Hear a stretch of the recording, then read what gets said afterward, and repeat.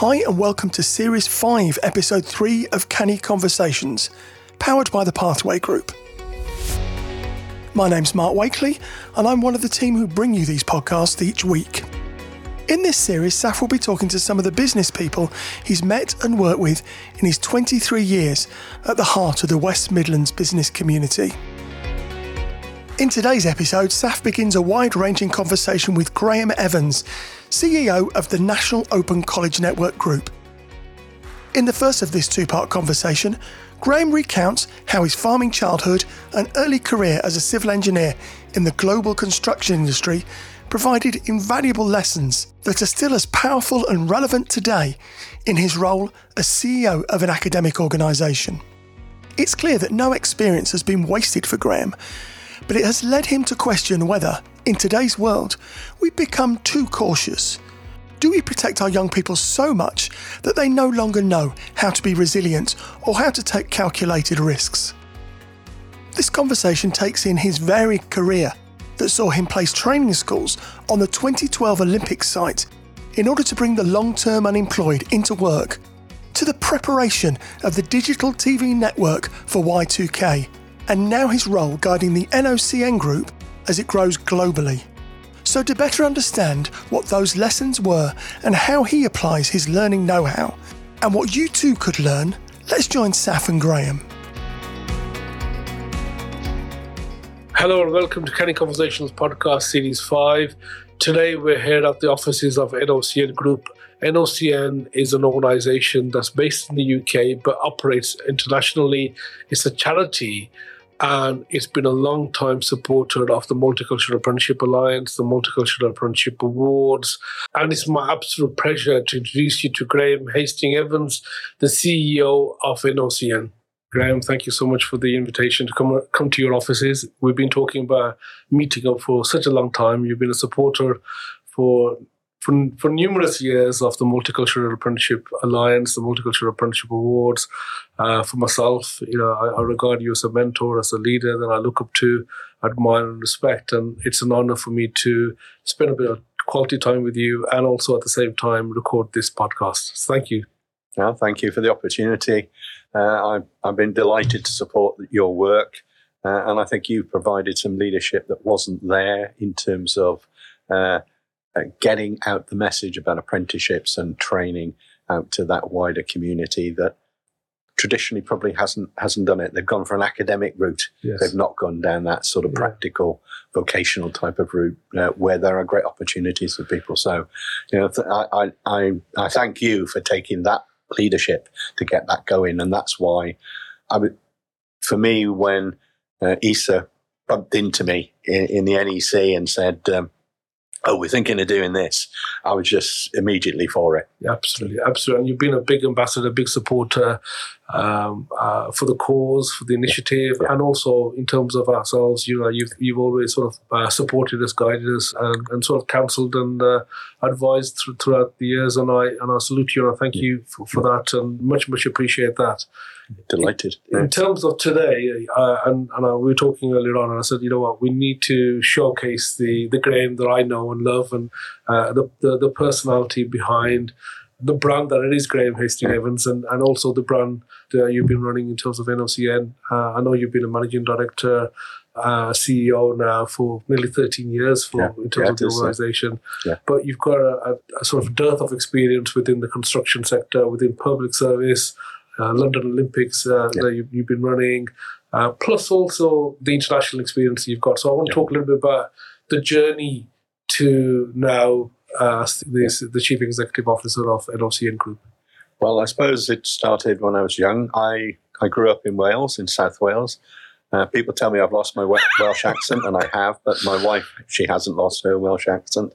I've lived in England and abroad for so long, my accent's sort of changed. Quite neutral. Quite neutral, yeah. That's true. When I get excited, sometimes it comes out, but that's rare. So I started life in South Wales. Wales is a culture of equality. I lived in Cardiff, a very multicultural city, so used to people of different races, different colours, different religions, all of those sorts of things. So I grew up in that environment of believing everybody was equal. Yeah, so that's how, I suppose that formed me, or helped formed me. My parents ran a farm. By the time I was 13, I could drive tractors. Very practical, like practical things, being outside. Much of my family were either in the services, the Army or the Navy, or in construction, civil engineering and building. So that formed me, and eventually I thought, I want to go into construction. And I picked civil engineering part of construction. And I started, obviously, formal training courses, become a trainee engineer. And at 19, I had this real great opportunity to go and work in Denmark for 6 to 9 months, which I took. And it started me off on my international travels.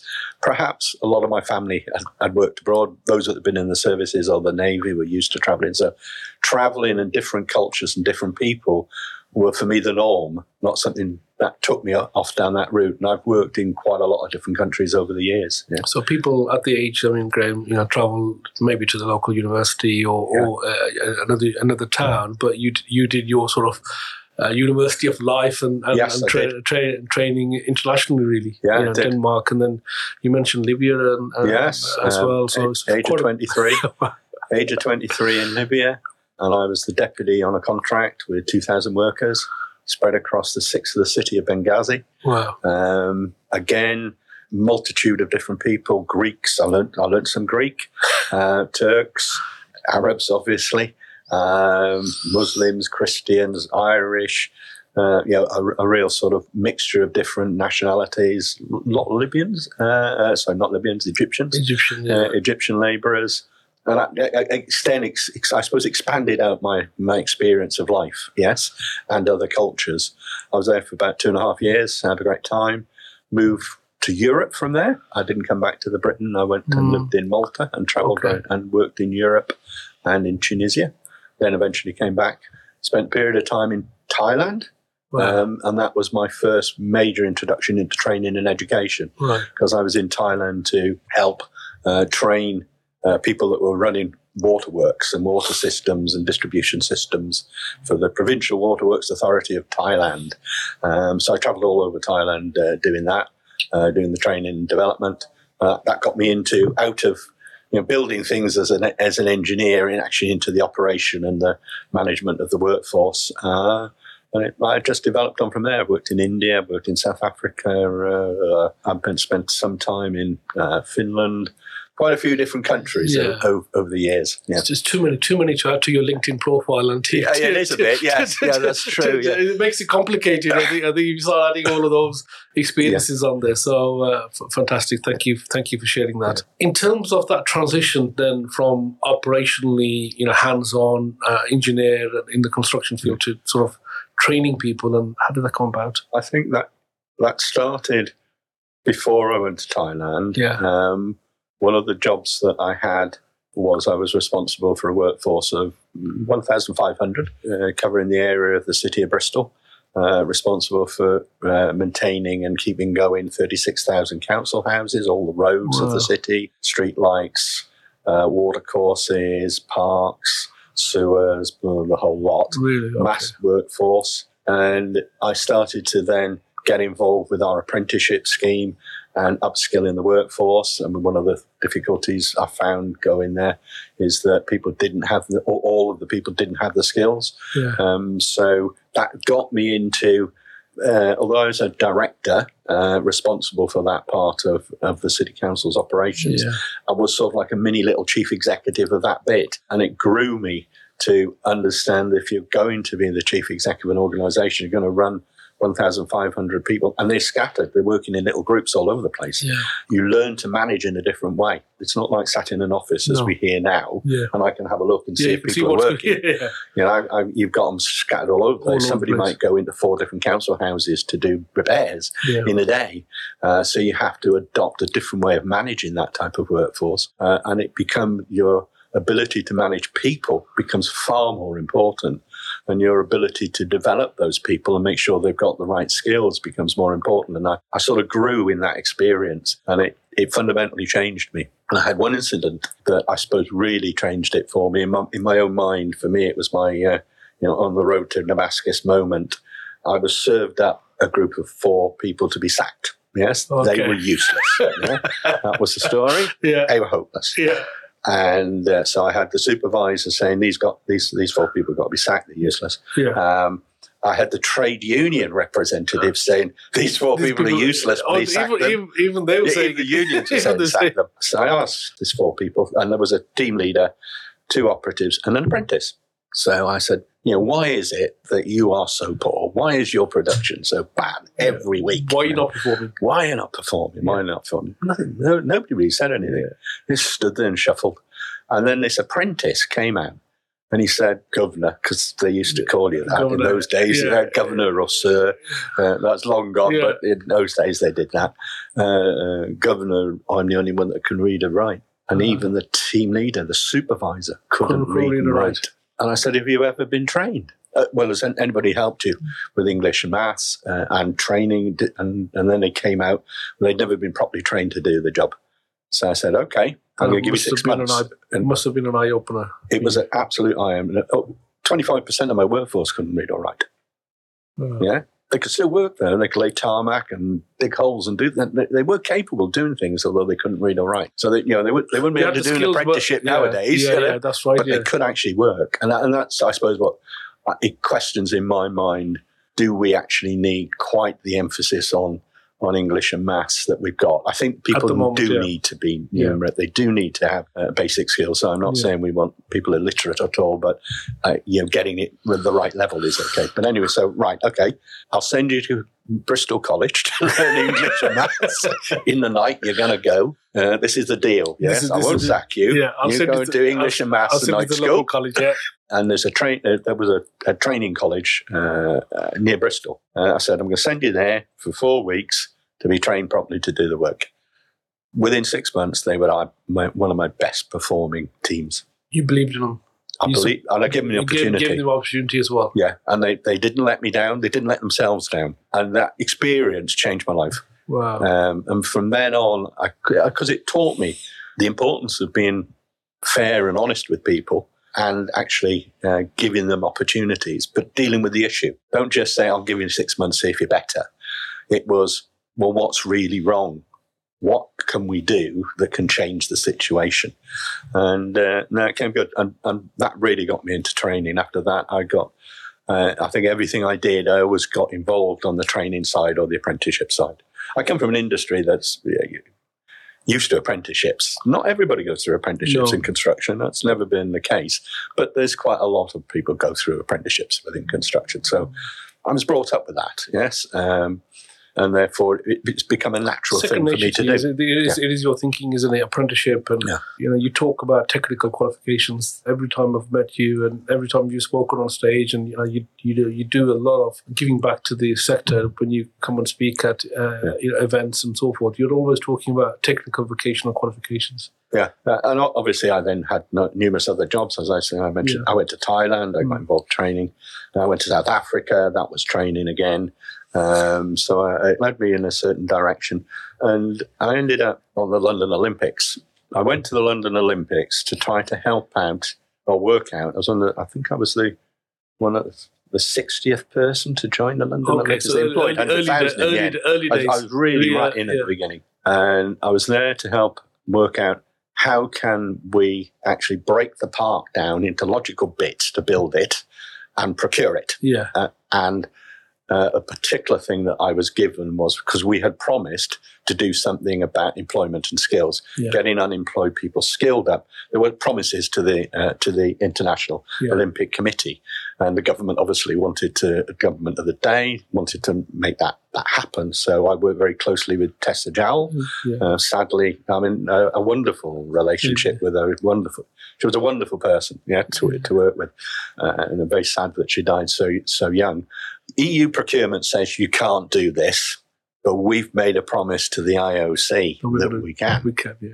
How do we do that? So I found a way, arguing at times with the Office of Government Commerce, as it was then called, and the Treasury. Okay. And we found a way to build it into the procurement. So once we got that out of the way, then the Olympics, the people said, well, you've done a lot, you understand apprenticeships, you understand training, you've got that background as well as the technical background of knowing how to build things. We need somebody to head up and get this program working so we can work with the 5 London boroughs and others. We can work with Job Centre Plus and everybody else, loads of people, Prince's Trust, loads of organisations. How do we get that all together into a program that can get people trained up into work and hopefully sustainable jobs because they've got sustainable skills? I set up that program, working closely with a number of organisations, including CITB, which was very, very helpful. And we got it all going. We built training schools on the Olympic Park. We got people out of unemployment. Sometimes 3 generations of that family had never worked. Hadn't worked at all. And one of the big things was you take somebody and they weren't used to going anywhere 5 days a week. Yes, they're just not used to it. They're just not used to it. They just weren't used to it. Yeah. And it's, well, why didn't you come yesterday? Well, my sister wanted to go shopping. Yeah. No. You've got to come here to be trained 5 days a week. Yeah. And so what we did was build a network of, we called them employment managers, but they were basically mentors for individual people to make sure they didn't drop out, because our first short experience in the first few months was massive dropout. 50% would drop out. So, no, we've got to do something about that. And we did 2 things. One was to give people tasters. So come in for a couple of days and see if it really is your thing. It's your thing, because we had an experience of training some people to be security guards. Yeah. And they got to the end, and then they wouldn't take a job because they had to wear a hat. And that was mind-blowing to be told that. Yeah. And you think, well, all the pictures you've ever seen of a security guard, they're actually always wearing hats. Yeah. So we said, no, we've got to make sure that they're comfortable. So we gave them tasters to be comfortable with. Yeah. And there was always this person to help them when they were struggling. I don't understand, what do I do? And they were people. So like a buddy up type. They were buddies, but they were experienced trainers in their own right, from construction, electricians or whatever. So they could help them, but they were there as much for the mentoring and make sure they get there. Why couldn't you get there? What do we do about your bus fares? All of those sorts of all the little problems that all that support stuff. And we got large numbers into work, because the other thing that I and my team would then do was working with all the subcontractors down underneath the tier ones. So you've got your major contractors, yes. They don't. They employ the engineers and the architects and the quantity surveyors and the rest. They've got their supply chain. It's the supply chain. We were working with the supply chain and making sure people got jobs. In fact, we worked with the supply chain to start with. So we were saying, okay, bearing in mind where we are in the construction cycle, what are you going to need in a month or so's time? And they would say, I need 10 of these, 4 of these, 6 of it. And right, we'll train them. Wow. We'll train people for that. So we were training for jobs. Wow. But it was building that program was was relatively new. Some people had a go at it at T5. Some of my team had done early work at T5 to do that. But the Olympics was the first time it had been done in that very coherent way. And that idea grew. It was one of the legacies, which I'm quite proud of, really, that we developed that on the Olympics. So Hinkley Point, HS2, Thames Tideway, all the major projects have taken the ideas that we developed, that legacy of the Olympics. They've improved on them, changed them and adapted them. I'm quite proud of that, that we did that on the London Olympics. One of the sort of never really spoke about legacies of the London Olympics, but an important one. Absolutely. And again, for our country, it was our reputation on the line as well to get all that right. And I think, you had the jostle between the London Mayor and the national government and everybody else as well. It got me into policy and politics in a way that I hadn't ever really experienced. Stakeholders involved and, all those personalities that you had to manage as well as do the job and project manage all of that. In contact with the mayors and the leaders of the local authorities, Tessa Jowl, other ministers. I remember my first experience of a select committee getting torn to pieces, as you do at a select committee. But I got to understand the way Whitehall works in that context, and a way to feel comfortable at working with cabinet ministers. I met Gordon Brown in that time. And they're human beings like you and I am and everybody else is. And that was another growing experience for me to do that. And it gave me, I suppose, another thirst in the sense of I enjoy being involved in trying to influence policy, to achieve the right ends. So a lot came out of the Olympics for me. I moved then to the UK Commission for Employment and Skills. UKC, yes. Yeah, and got involved in more sectors outside of predominantly construction. And from there, I came to NOCN. Yeah, there was a stint in the BBC as well. You did a bit of a stint in BBC. I did. Are you trying to take that out of your... No. Wipe that off. No, not at all. It was a great time in the BBC. Yeah. So a management consultant? Or I was a management consultant at the BBC, and I managed the rollout of digital television. Digital television, okay. Yeah. This is when they were switching off outside of London. When we moved from analog television to digital television, that was a massive project. So I was project managed that for Scotland, Wales, Northern Ireland, and the English regions outside of Television Centre. Obviously, I worked very closely with people in Television Centre. That was quite an exciting thing. Taught me a lot about data and data systems, and I got involved with the development of the EPG. You know, when you switch on your TV and you've got the on-screen menu of what programs they are and all the rest of it. Oh, yes, yeah. I was involved in the BBC's bit of getting that to work. What the channel is. And what the channel is, what the program is, the information about the program, who's in it, and all of that. And that was a complicated arrangement of linking data between 26 different systems. Wow, isn't it? I learned a lot of things on that. And as part of the rollout of digital television, I was there when Y2K happened. Okay. So I was given the task of project managing all the testing for Y2K. So I can remember this one Sunday night in Belfast in the BBC Two suite, kidding the suite. And this was beginning of November, kidding the suite. That was actually 31st of December. And it was rolling over. 000. And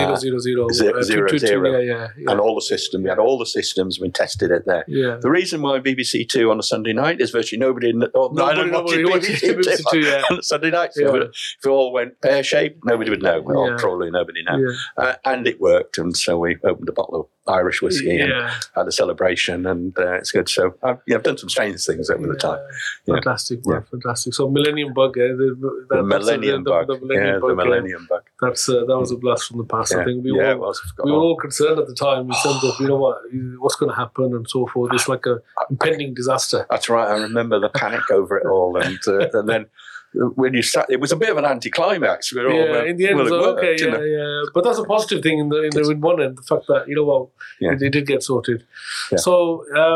In terms of UK CES, obviously you're talking about policy, you're talking about advocacy, you're talking about stakeholders, you're trying to think about, the country in the future, and a lot of this is about future gazing and what does the country need, and trying to join everything together.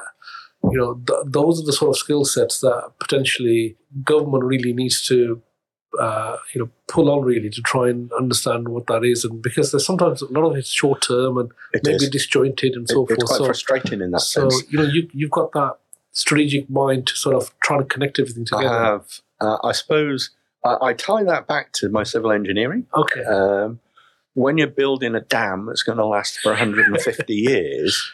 You've got to think forward 150 years. Yeah. And I was, a lot of what I did was looking at assets, that were going to have long life cycles, looking at the economics of them and all of that, economic analysis, forecasting demand, all of those things. They became inherent even as a young engineer in training. And I did spend a period in Northwest Water United Utilities responsible for the capital programme. And for corporate strategy. And that really was a great experience in terms of learning to do just that. Away from political influence, because you're running a massive water organisation for all of the Northwest. We were responsible for water supply, sewerage, rivers, beach pollution. I got involved in trying to clean up the beach at Blackpool. I actually did the estimates for Michael Heseltine for cleaning up the River Mersey. So I got involved in these massive long-term projects that made you look as a helicopter across things. So I learned that skill. Yeah. Not many people have got that skill. Helicopter perspective. They look at it as, it's like not even 5 moves ahead. It's like that chess player that has got the whole game sort of planned out a little bit in terms of next moves and the move after and so forth. Yeah. And it's something I learned. I obviously naturally have that ability, but I had the experiences in life that allowed me to develop that. It is a good skill. We've set up NOCN set up in India. We're doing well in India. Yeah. Yet, if I listen to the government at the time when we did that, and other rewarding bodies and colleges, don't go into India. It's terrible. You mustn't do that. It's high you risk. Can't make money. The culture, blah blah blah. All of those sorts of things. And I just thought, I understand that's now. But India in 20 years' time is going to be very different. And I think I've been proven right because India is growing in its importance in the globe. Yeah. And I always thought that we would take NOCN abroad and India was going to be one of the key places. Yeah. There's historical roots, some of which are good and some of which are bad. My grandfather was in the army. He was in India in 1900s. Yeah. So I just could see that India was going to be an important part of the world's future, and therefore we should try to get into it. And I'm glad we've stuck with it. We've persevered through COVID and all the challenges that everybody's had, and we're doing well. And I think we can do good things in India. Great news. This will tell when it's happened. Yeah. Obviously, yesterday they landed on the moon, and I thought that was an absolutely fantastic achievement. But knowing that country and knowing their technical skills, I wasn't surprised. There's a lot of very talented people. A lot of determination as well. A lot of trying to prove to the world the fact that they can, and as well as the skills. Is they can do it for 3 and threepence. Whereas everybody else spends billions. This is the thing, isn't it? You know what? Fantastic. If you can do it in a way which is lean, agile. And delivers, you know what? That's the ultimate. Yeah. Graham, was it a personal risk for you when you sort of put your name behind the fact that we want to expand to India, South Asia? We want to expand. Yes, of course there is. Of course there is. Because obviously, you're putting your name to it, and you're saying, you know what, I believe in this. This is what I'm doing. People are saying, well, the risks are there. Have you really thought it through, and so forth? And that determination, there's sort of an element of that vision, really, the fact that there may be some troubles ahead, but for the long run, this is what I need to do for the organisation. Yeah, of course it is. And I've had people on the board, different people at times, questioning whether we should do that. And you've had that we've gone back through it. You get that challenge. I've got an excellent board. I mean, fantastic. Supportive and the right challenging and supportive. Yes. Yeah. A challenge in a constructive and positive way. Yeah. But supportive then, my chair and vice chair, they're my mentors for our management team. Everyone in the management team has a trustee, charitable to buddy up with. So it's very, very supportive board, but very experienced. You couldn't pull the wool out over their eyes, and they've got things to contribute. But they add value to you. They really add value. Yeah. There are people that are working on apprenticeships, working on skills development in the National Health Service, in construction, in engineering, in facilities, in finance and banking.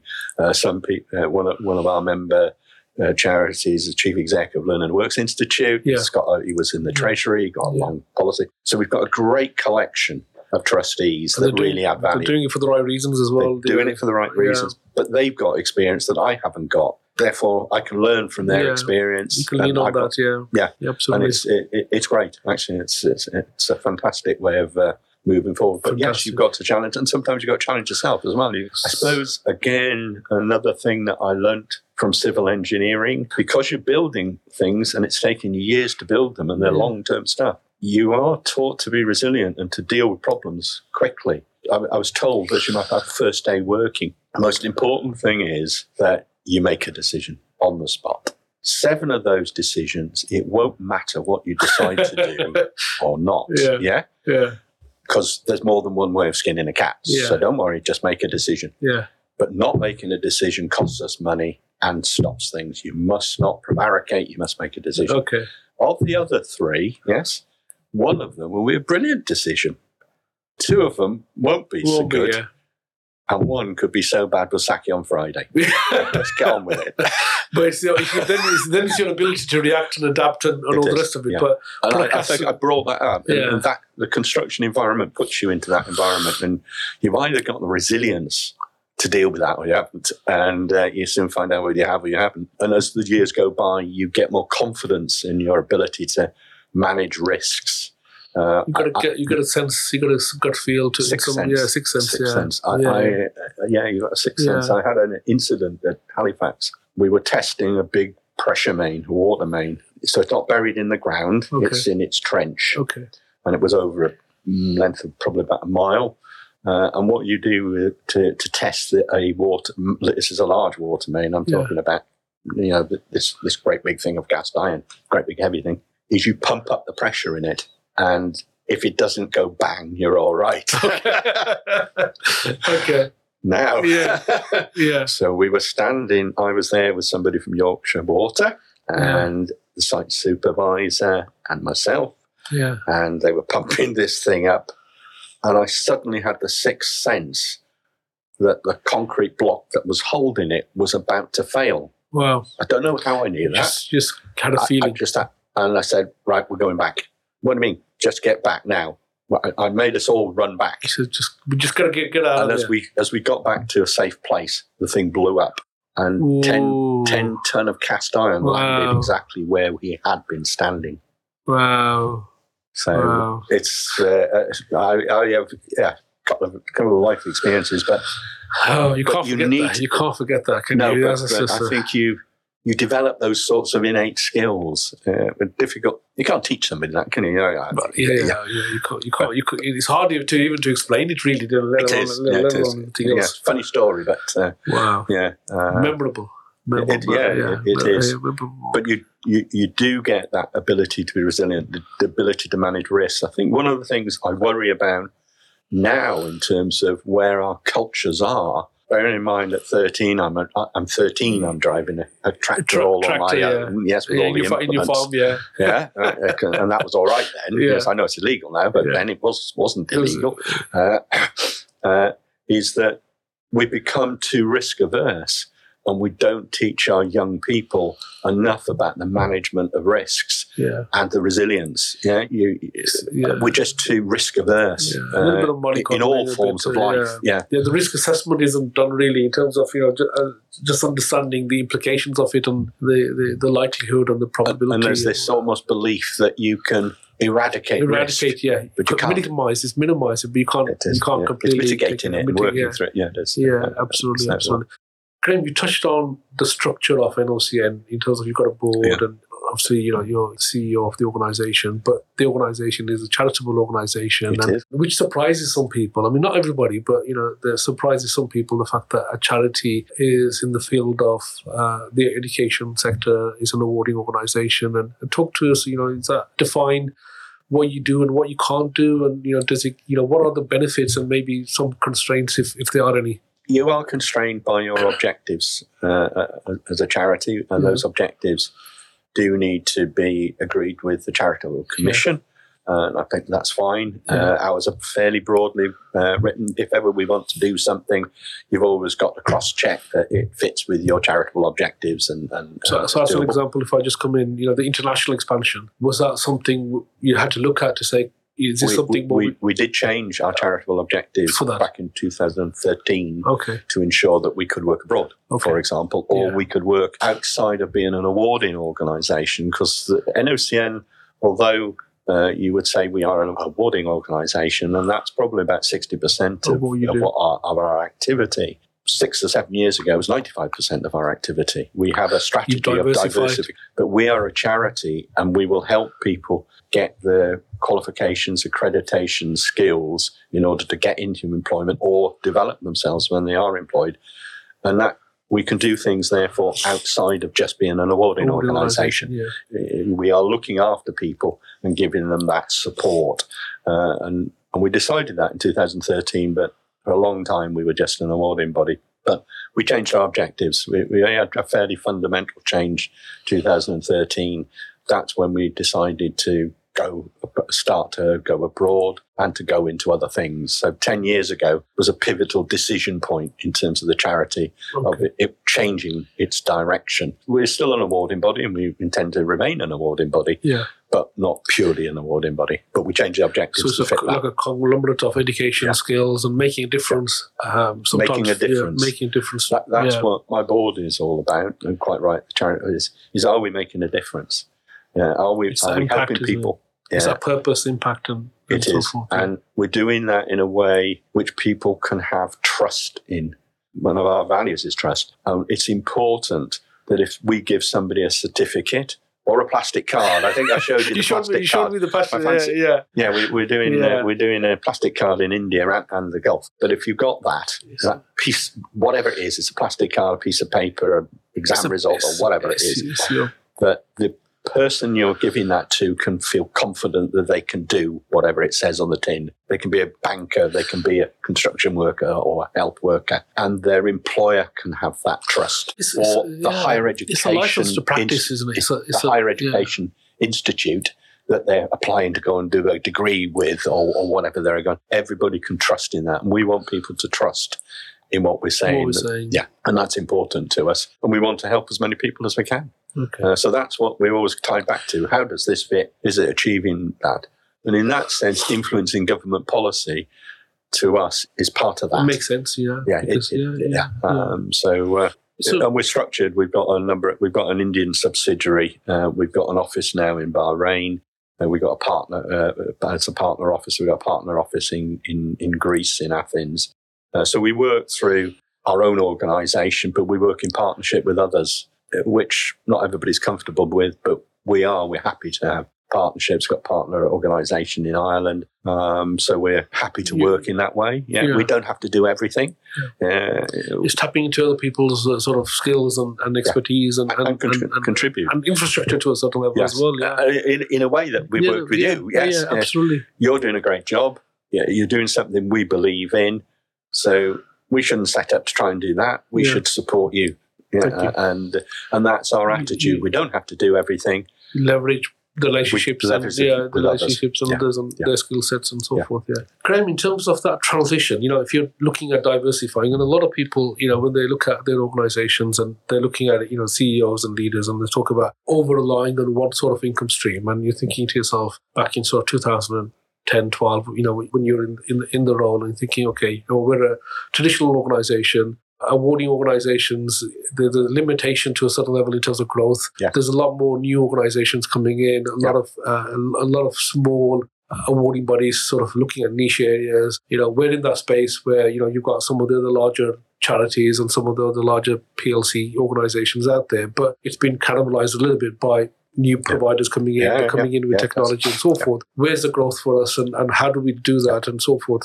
And then you have a plan, but then it's the implementation of it, which is, the plan is the plan, but it's the implementation. How easy was that, and what was the sort of obstacles that you found? We had a plan to grow. We had a plan to diversify. And my first 3 years, when I came here, there was only 26 people, plus some subcontractors, so probably maybe less than 40 all told. Now we've got 200 staff and about 300 EQAs. It's massive growth. And we've had our periods where it's levelled and it's happened in lumps at times. I think we've always had a plan, we've always had a sense of where we're going, but we've also recognised that when we hit a certain difficulty, you immediately weigh up the options of that situation and pick an option to drive forward, which still keeps you ultimately on track. You don't get diverted, and having that ability to just keep realising I've still got to go there. I can't go that way. I've got to go that way and that way, but it's still going to take me there. And to keep managing the plan and managing the difficulties. Again, something that if you work on a construction site happens every day. Absolutely. You hit problems. Absolutely. So I know I keep coming back to it, but I think my experience in construction gave me some phenomenal skills around planning and replanning, as well as managing risk. And I've used those to help me grow NOCN. And we've had hard times. COVID was a tough one for all of us. I think when it happened and we saw the secretaries of states letter was basically, well, we're cutting you off. We're not funding you. That's it. We're funding the colleges, but not the private training providers and the awarding bodies. Yeah. And you thought, well, thank you very much. Absolutely. That was very helpful. And people didn't want to pay. People had no money. It was tough. It was really tough. All of us took a pay cut. Senior management team took a bigger pay cut than the staff, and for longer, because I believe in leading by example. Yeah. Don't ask people to do something you're not willing to do yourself. Yeah. Very simple, but it's powerful. So as we've gone down that journey, we've kept readdressing, and once we hit problems, you've got to solve them. I get so frustrated with people trying to sweep problems under the carpet. You're better off just facing up to it, not look to blame people. Yeah, own the problem to a certain level. Own the problem. At the end of the day, somebody may have not done quite the right thing, but I am the boss. I am the person at the top. Ultimately, it's my responsibility. Let's not run around trying to find out who to blame or who to sack or whatever. Yeah. Let's fix the problem. Yeah. And again, that's something I learned, I suppose, in construction. And it's the way I've approached NOCN. Let's deal with the problems when they're in front of us. Let's not duck them. Let's handle them. And that's moved us forward. Even in COVID, although our turnover plateaued during COVID for a year, we've kept growing. Okay. We're probably about 18, 19 million now, and when I came, we were 2.3 million. Wow. So you're talking about 10 million, massive growth. 12 years, it's massive. Massive. And the first 3 years, we had massive challenges. We lost a third of our income every year in the first 3 years I was here. So every year, we had to replace a third of our income. Just dropping off. Yeah. Wow. So it's facing those challenges. Having a good strategy, knowing good planning, good strategy, looking forward, and good implementation. Yeah. Graham, in terms of the senior leadership team, obviously they've been with you on the journey as well. And how have you crafted that team? Because a lot of it's about that top level teamwork as well, and how you work together. We've done a lot in about 3 years. Obviously, we've had chops and changes. People have come, people have left, and all of that. It happens. It happens. We've now got a very stable team. We've driven the team through a senior development program. About 2 or 3 years we've been doing that. Some training for the team. And joint training, yes. Yeah. Be present for some. So you're part of the team for some things. Yeah. Other occasions that's not been seen to. We've brought in external management trainers. So we've done a lot of development of the senior team, but we've also done development. We call it aspiring managers. Okay. For is that the middle rank? We've been doing that for a couple of years now. Starting another program this year. So we do train. We've got people on apprenticeships. So these are bespoke sort of training programs that you developed in-house. Or we bring somebody in. Bringing it's people. Been a mixture. Sometimes it's in-house, particularly regulatory matters. Yeah. We know what we're doing in terms of regulation for Ofqual or IFATE or wherever it is. Yeah. So the people that know about that will train other people in the organisation and everybody gets regulatory training as part of their induction into the company, so they understand where we are. And we just keep developing and tweaking that, but it's a mixture of bringing people in to train or training ourselves. It's crucial, yes. Training is crucial. It's lifelong, isn't it? Lifelong education, lifelong skills. Yeah. I can't remember a period in which I think there is so much change. You can hear the second part of Saf and Graham's conversation next week on Canny Conversations. If you're new to the podcast, let me tell you, there are already 60 other episodes out there, and you can listen to all the past episodes by searching for Canny Conversations on your preferred podcast platform, or go to 1386audio/have a listen. We would also like you to review, subscribe, or follow the podcast, and please tell your friends and colleagues about us. If you'd like to know more, then go to cannyconversationspodcast.co.uk or go to SAF's website. That's safraz.co.uk. Safraz has also written a series of easy-to-follow business books, Canny Bites, and these are available from cannybites.co.uk/buy the book. Next week, we'll hear the second part of Saf's conversation with Graham Hastings-Evans, CEO of the NOCN Group. They'll be talking about how the NOCN Group has grown and where it'll be going in the future. So until then, have a good week and goodbye. This is a 1386 audio production.